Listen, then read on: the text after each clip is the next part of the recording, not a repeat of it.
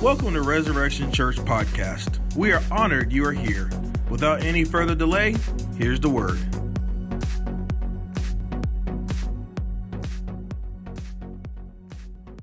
Book of 1 Corinthians chapter 12.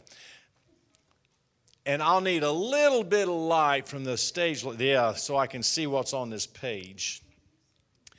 We're going to look, again, I know my wife preached last week on the gifts of the Spirit. I'm going from it from a different perspective today. We're going to still be in the first chapter, or 12th chapter of 1 Corinthians. I'm going to read several scriptures there. If you'll bear with me, I'm not going to read the entire chapter. It's way too long, but we can't miss any of this. I'm going to start in verse 7. It says, "But to each one is given the manifestation of the Spirit for the common good. For to one is given the word of wisdom through the Spirit, to another the word of knowledge according to the same Spirit, and to another faith by the same Spirit, and to another gifts of healings." And that's proper. We'll talk about that briefly. Healings by the Spirit. Verse 10, "And to another the effecting of miracles, and to another prophecy, and to another distinguishing of spirits, and to another various kinds of tongues, and to another the interpretation of tongues," which we actually saw that this morning. And we've also experienced the prophecy part. And the one and the same Spirit works all these things, distributing them to each one. Everyone say that, each one. Individually as he wills.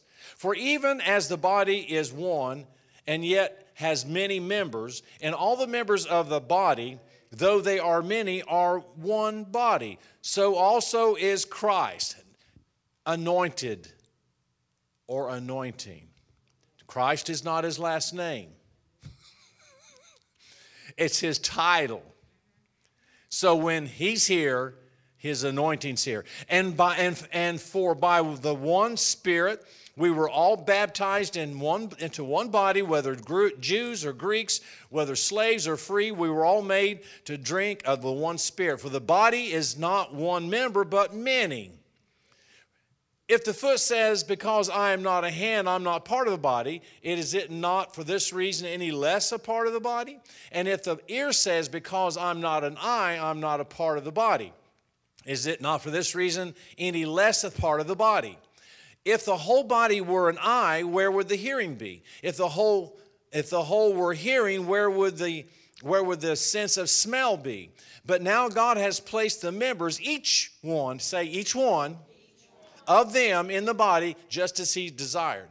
If they were one member, where would the body be? But now there are many members, but one body.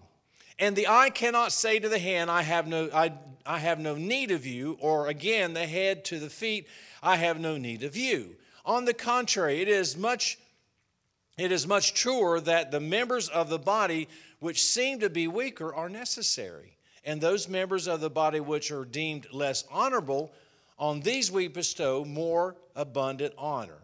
And our less presentable members become much more presentable, whereas our one more presentable members have no need of it. But God has so composed the body, giving some or more abundant honor to that as senior which is lacked. So, that's hard to read, that one. I'm not going to teach all this, by the way, today. I just want to read it. A couple more verses. "So that there may be no division in the body, but that the members may have the same care," and that's important, "same care for one another. And if one member suffers, all the members suffer with it. If one member is honored, all the members are honored. Now you are Christ's body and individually members of it." I want to talk to you for a few minutes about something I've been praying for you. I've been praying for this church. I've been praying for myself. And the Lord has been driving this into my heart over and over again. I want to talk to you today about the church in general, but as it relates to us. I call this programmed but powerless. Programmed but powerless. Now let's get into this as Paul was writing to the church of Corinth. It was a brand new church. They were young. They were immature. They didn't have any church heritage or church experience. They had come literally straight off the streets, and God had formed this body of believers in Corinth. So they were growing, they were developing, but they were still immature, and they had a lot to learn, much like the church today. They were basically babes at everything. Everything was brand new to them. They didn't know how to act or respond. And so they were totally clueless about what, quote, church should be like. Now, let's translate that to today. The theologians of today, these eggheads that are in the universities, are teaching our seminary students that they should disband for any belief in the activities of the First Corinthian church, of whatever city you want to put it in. And so what they've done, they have taught the power out of the church. Because they claim that they were ignorant, they were out of order, and that is not the case. Paul is simply teaching them how to love God and be fire chasers, by the way. So now what we have in the church in the United States is a programmed but powerless church. Now, I've noticed this in my many years as being a Christian. There are a lot of fads that come through the church. And I won't get into all of those, but one of those fads that has bubbled up in recent years is how to grow a church quickly by using canned and programmed services that let people feel comfortable, but there's no conviction. They use lights, videos. They'll add multiple canned services. And you say, have you ever wondered why you'll see a church that has 3 services? Do you know why they have 3 services? In most cases, it's not because they need the room. It's because the fad is you can grow a church quickly if you'll give them 1 or an hour and a half separation to have 3 services. You can have more people and you'll grow the church.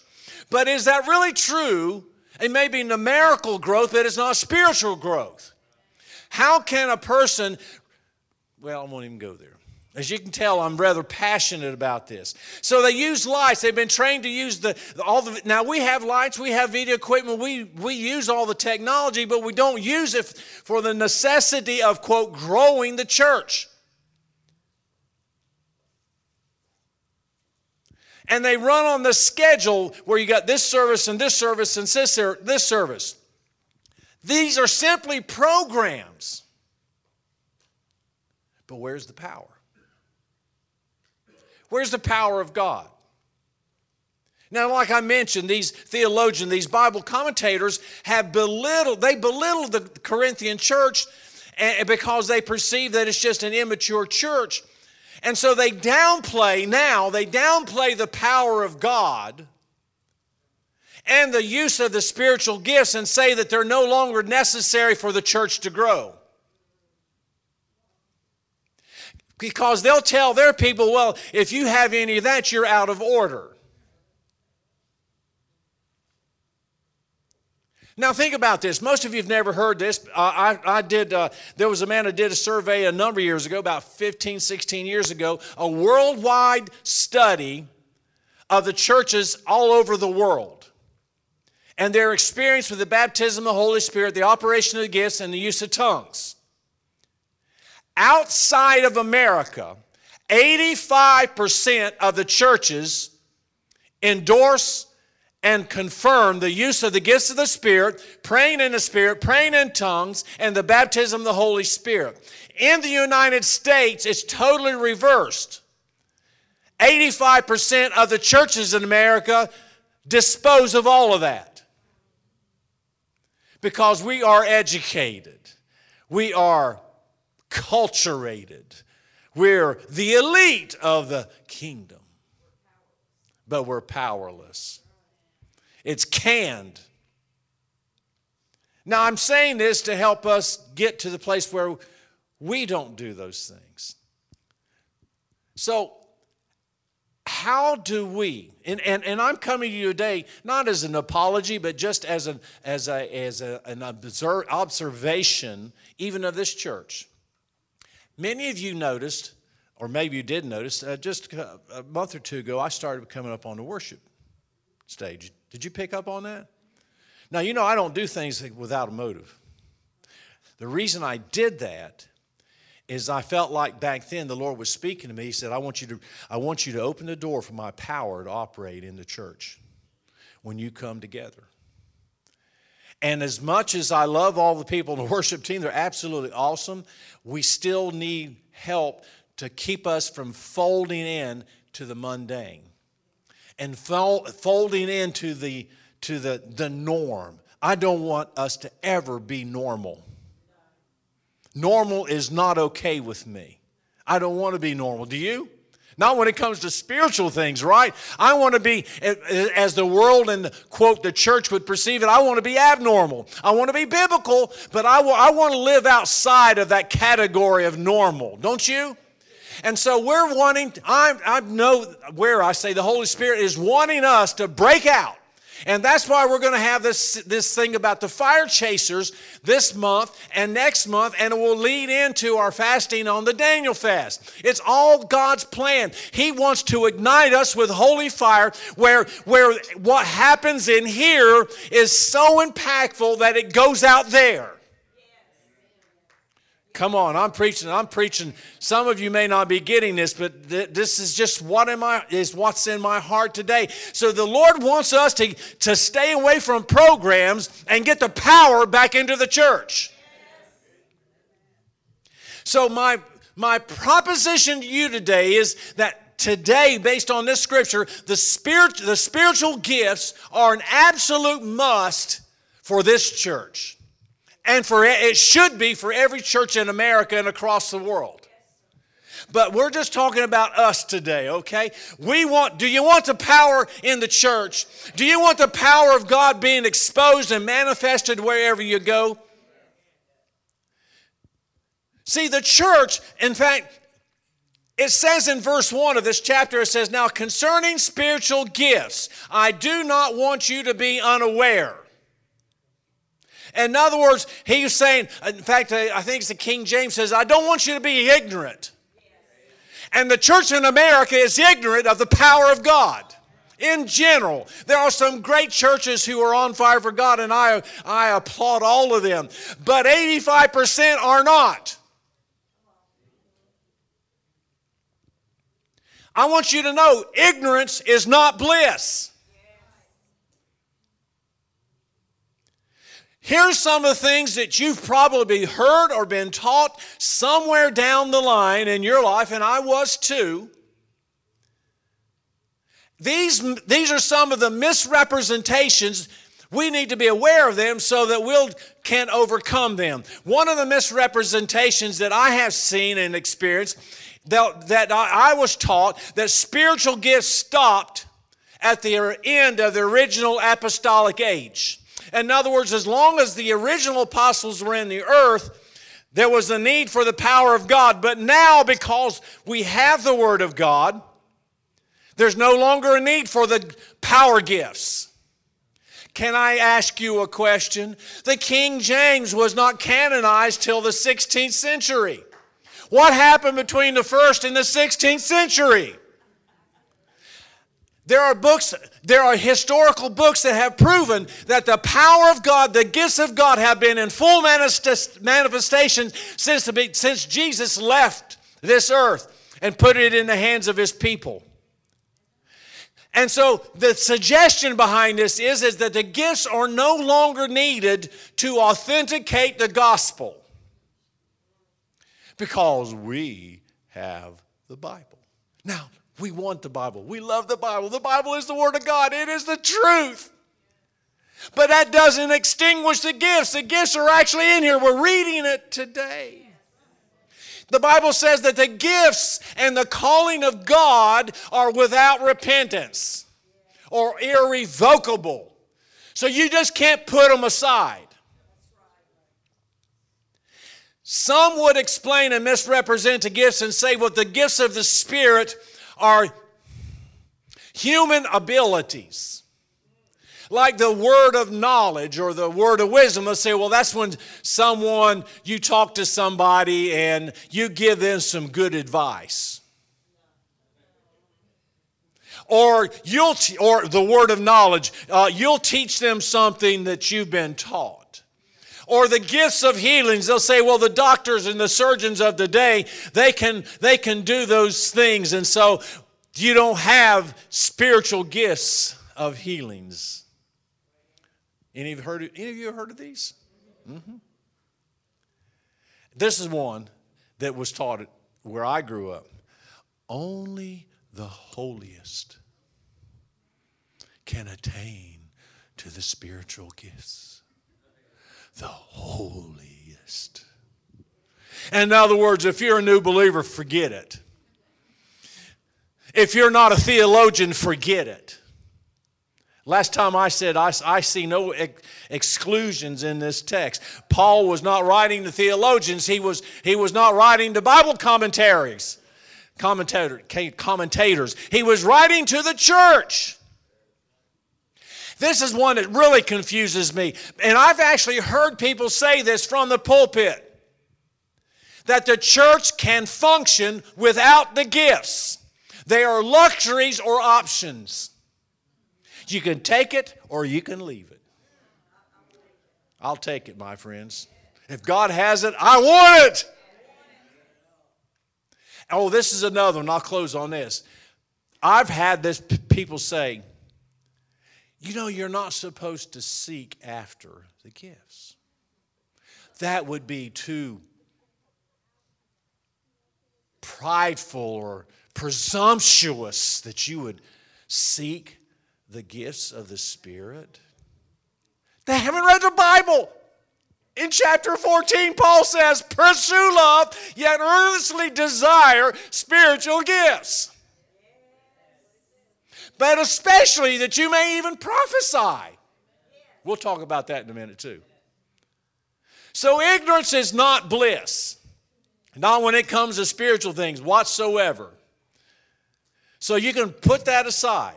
See, the church, as Paul is describing here, the church is the learning center for the gifts. This is the training center where we learn to operate in the gifts of the Spirit. Why? Because it's a safe environment. Let me give you an example. I went to a ball game yesterday. Go LR, they won. Yay. It just so happens that we sit down, places had over 10,000 people. There wasn't a seat to be found anywhere. And we had reserved a seat. But anyway, there was this mom and we found out later, apparently 3 freshman ball players who didn't make the traveling team. They sat down right beside of us. And so I was talking to the one beside of me, but my attention kept going back to a fellow down on the other end, sitting on the stairs. And I had no intention. I'm at the ball game. We're loving it. It was great. It was a really good game. And the Lord would not let it go. But this is what I did. And this is one of the, can I give you a little teaching? One of the best ways to operate in the gifts of the Spirit is pay attention to people. Take the time to look at them. So this fellow kind of popped up. And I'm not within speaking distance of him. I mean, he's 10 feet or 12 feet away from me. And the Lord, I'm just sitting there, I'm watching the ball game. And the Lord said, he's out of position. Huh? Well, what do I do? I mean, this is like the beginning of the second half. And so I just sat on it because I'm going to watch the ball game.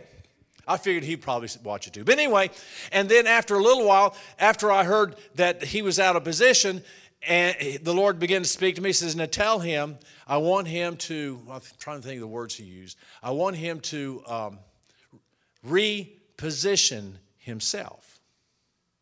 That's all I had. So at the end of the ball game, everybody's leaving, and I tapped the fellow beside him. I said, would you ask that fellow over there, I need to talk to him a minute. Now, he doesn't know me from Adam.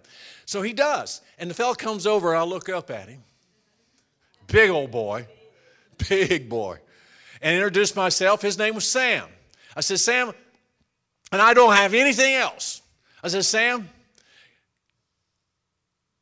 I don't know if you know anything about church, if you've ever been around church, but God obviously must love you a whole lot because he spoke to me about to tell you something.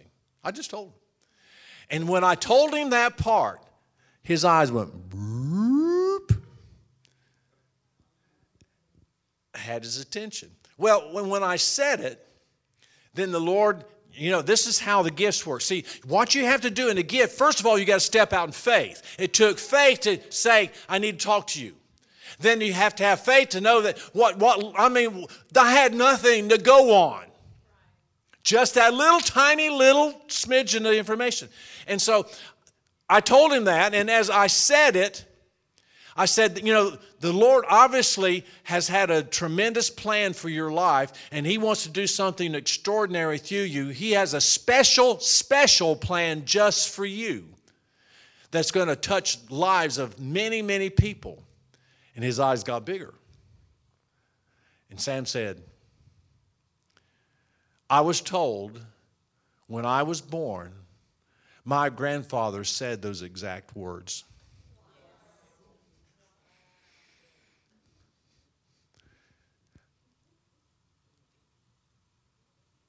He walked away.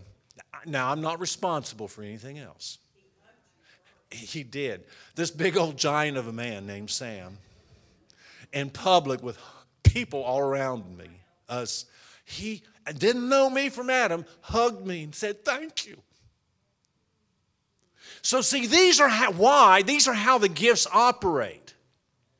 Now, you just don't go out and do that. You learn how to operate in these things in the church, in a safe environment where if you make a mistake, it's no big deal. We all make mistakes.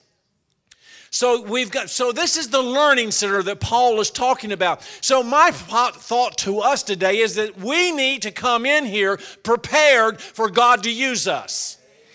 We've come to worship, but we should come in here saying, God, is there something I can do or say that would encourage or exhort or build someone else in the body of Christ? And then actually look at people.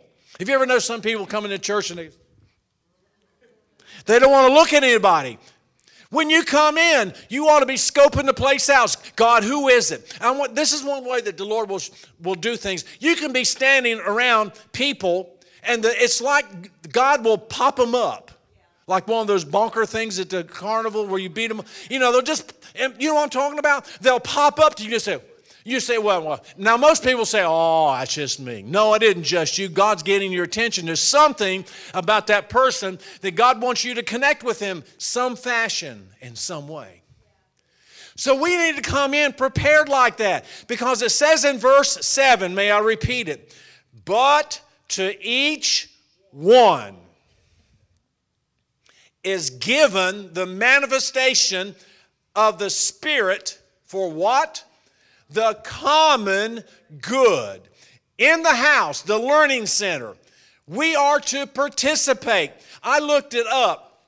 God is very, very interested in each one. He actually brings it up. It's been accounted 322 times the Holy Spirit talks about each one of us doing something in collaboration with someone else in the house. Now it says a manifestation. That means it's got to be outward. It's got to be an expression.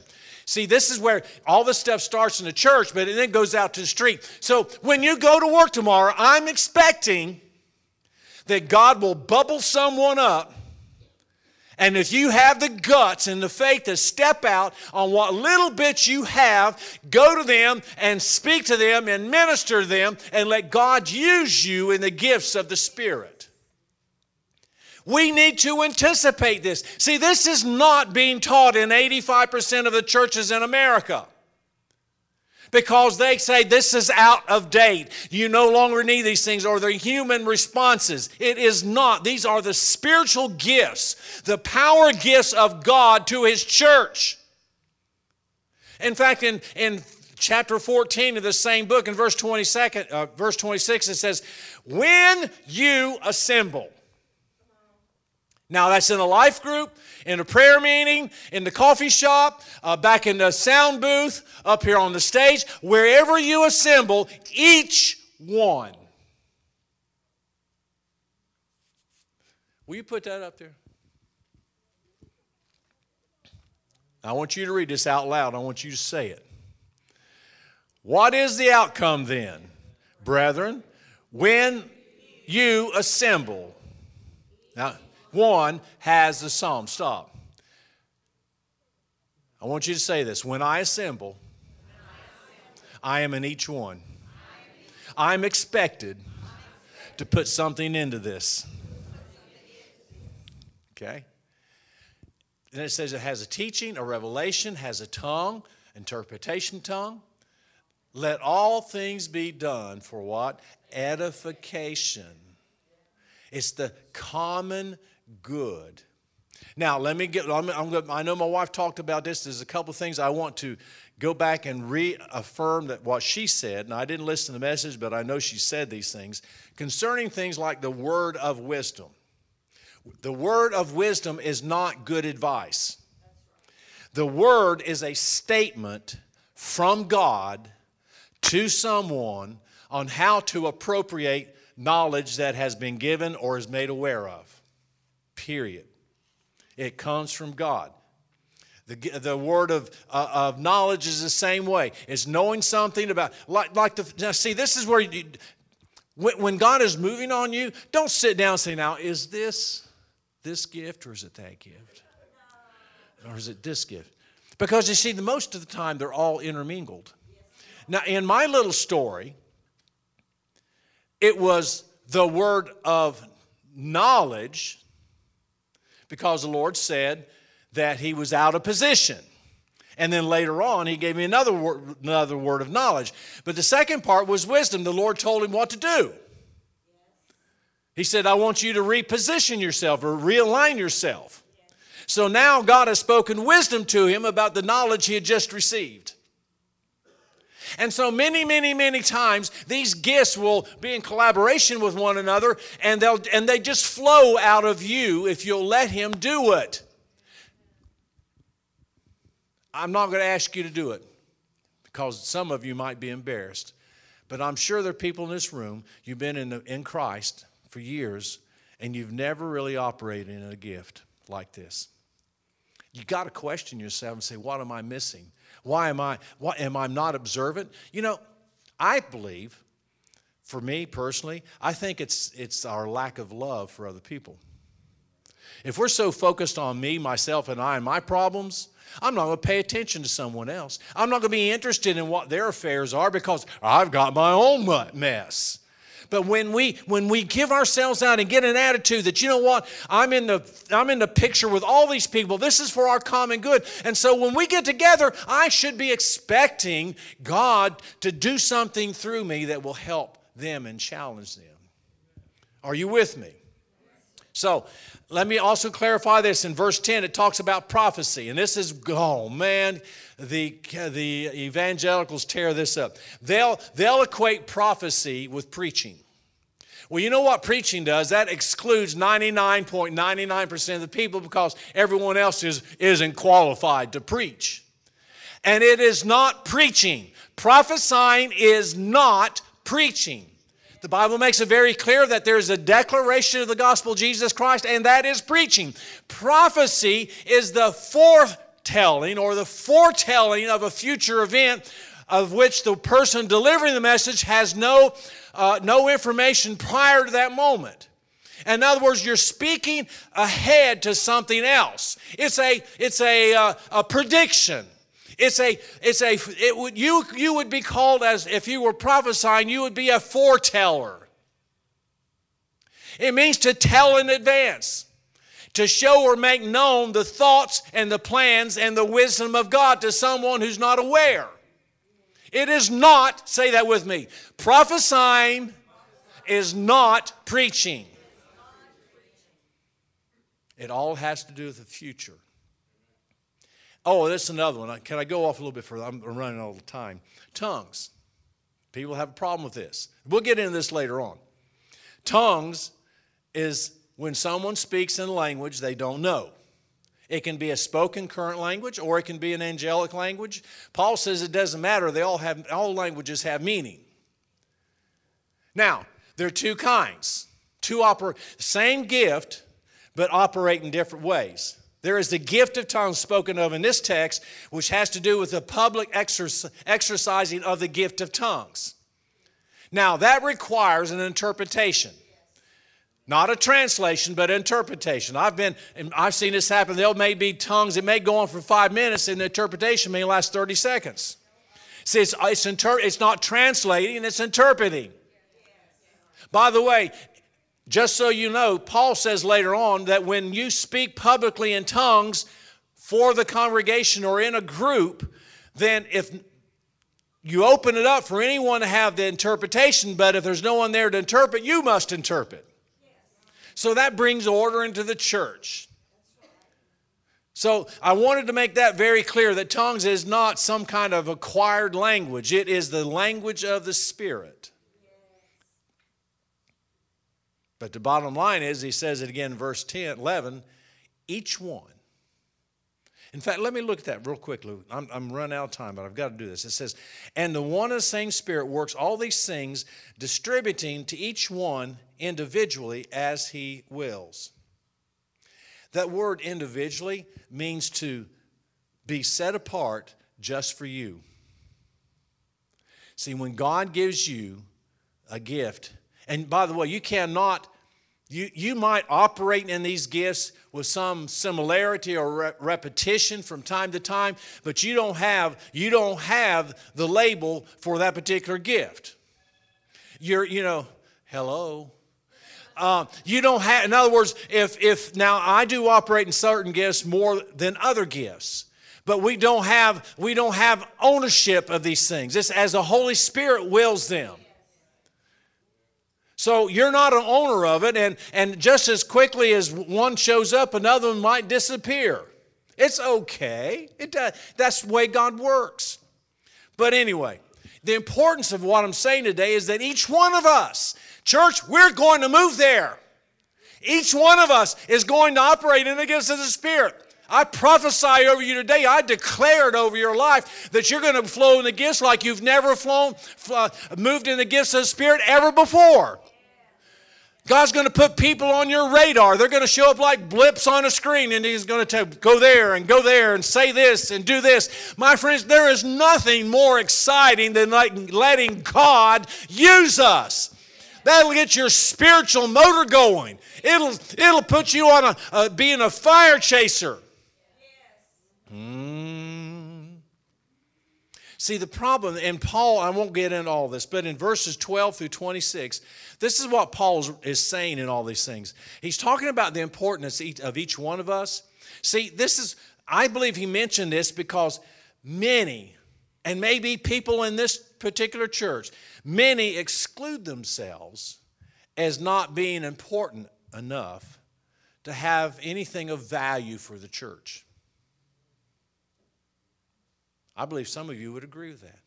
You don't believe that you count. You do. You matter. It's important that we as this congregation hear from God through one another. Never discount, never exclude yourself. Never say that you're too young or that you're too old or you're too little of this or too much of that. God wants to use you. Each one of us are of equal value in the eyes of God, and we're equal value among one another. And we're important to God, and we're important to one another. Tell the person beside of you, you are most important to me and to God. Most important to one another. Tell them, look at them, yeah, we need to break out of this thing. You see, what Paul was saying, he's saying, you know what? We may not be much by ourselves, but man, when we get together, something great begins to happen. See, what this does is it no longer lets us be independent. It makes us depend on one another. That's why when someone is missing, you get concerned. Because a part of the body is missing from you. I mean, wouldn't it feel funny if you woke up tomorrow morning and you didn't have a little finger? You say, oh, where'd it go? And then you look down and you don't have any toes. And then you get up out of bed and you bump into the wall because you only got one eye. That's exactly what happens when the body has a missing part. You say, well, I don't matter. I'm just a little toe. My friends, I want my little toe. This is what Paul is saying in all this. He's saying that we are part of a resurrected body and we're important. We count and we matter, and God wants us to be a part of this and to use ourselves for the glory of His kingdom. In fact, you are not less significant, you're more significant because you have committed to this local body. That makes you something special because all of us are part of it. In fact, in verse 19, I want to read this out of the Message Bible. It's really good. It says, no matter how significant you are, it's only because of what you are a part of. Can I say it again? No matter how significant you are, it's only because of what you are part of. In other words, we're all better together. Tell somebody, we're better together. Give them a hug or something. We're better. We're better together. This is the whole work of the body of Christ. We're better together. I like that. That makes me feel so much better. We're better together. So we're dependent on each other. And that's the synopsis of all that Paul said. And I'm going to wind this thing down. In 1 Corinthians 12:27, in the Message Bible, I'm going to read it from there. It says, you are Christ's body, and that's who you are. You must never forget this. Only as you accept your part of that body does your part mean anything. I like that. Wow. So, what are we going to do? We're going to step out. We got marching orders from the Lord. I don't want our services, our life groups, coffee shop, prayer time, anything we do, I don't want it ever to be common and ordinary again. I want God to be extraordinary among us. I want to come in here with my zip-de-doo-dah going because I know God's going to do something. You ought to get one of those too. They really work well. Zip-de-doo-dah. Zip-de-doo-dah, zip-de-day. My, oh my, what a wonderful day. Someone want to finish that for me? No. You see, what God wants us to do, He wants us to operate in these things. When we do these, when we operate in these gifts, it makes us better. We become more enthusiastic, more excited because we're putting into something. You know, and something else you've got to remember, it pleases God because the Bible says that without faith, it's impossible to please Him. And operating in the gifts requires a step of faith. And we're going to have an invitation here for those who have never routinely operated in the gifts of the Spirit. Now, I know some of you maybe have had one way back when, but way back when doesn't count. I'm talking about the now and today. We're going to have an invitation, and we're going to pray over you that God would use you every day in the gifts of the Spirit. I want you to stand to your feet. Another benefit that by operating in these gifts, it makes us feel like we fit in. And you know what? If we make a mistake when you're in the house, it's like, no big deal. And we make mistakes, don't we, human beings? We all make them. And lastly, when we step into our position and operate in these gifts, it helps this church mature and grow. It changes lives. And I can't help but remember this. And this is where, turn the music down just a tad, this is where we get from canned programs to power. The Bible actually says that without these gifts, the signs, the wonders, the miracles that follow with these gifts, without them, there'd be no church. Not a real church. Let me give you an example. When we operate in the miraculous, like God wants us to do, it always bears witness to the gospel of Jesus Christ. Always. Because He gets all the praise. It says in 1 Thessalonians, "For our gospel did not come to you in words only, but also in power and in the Holy Spirit and with full conviction." Hebrews 2:4 says, "And God confirmed this message by giving signs and wonders and various miracles and the gifts of the Holy Spirit whenever He chose." My friends, if we're going to preach the gospel, we've got to operate in the power of the gifts. And Paul went on to say in the beginning of 1 Corinthians, it says, "My message and my preaching were not in persuasive words of wisdom, but in the demonstration of the Spirit and His power." My friends, if we're going to preach the gospel, we're going to have to live it out and operate in these gifts. And so I want to officially apologize to you for allowing us to marginalize our faith and not operate at the level God has for this church. And can I tell you a little secret? And I didn't realize this as I was praying about it. Can I tell you my stuff? There was, a few years ago, there was a couple here at the church, and they left. And I really felt like there was a great call on their lives. And they told me that the reason is because they could hear people praying in tongues. Now, they weren't opposed to it. They just didn't think you should be able to hear it, especially in a service.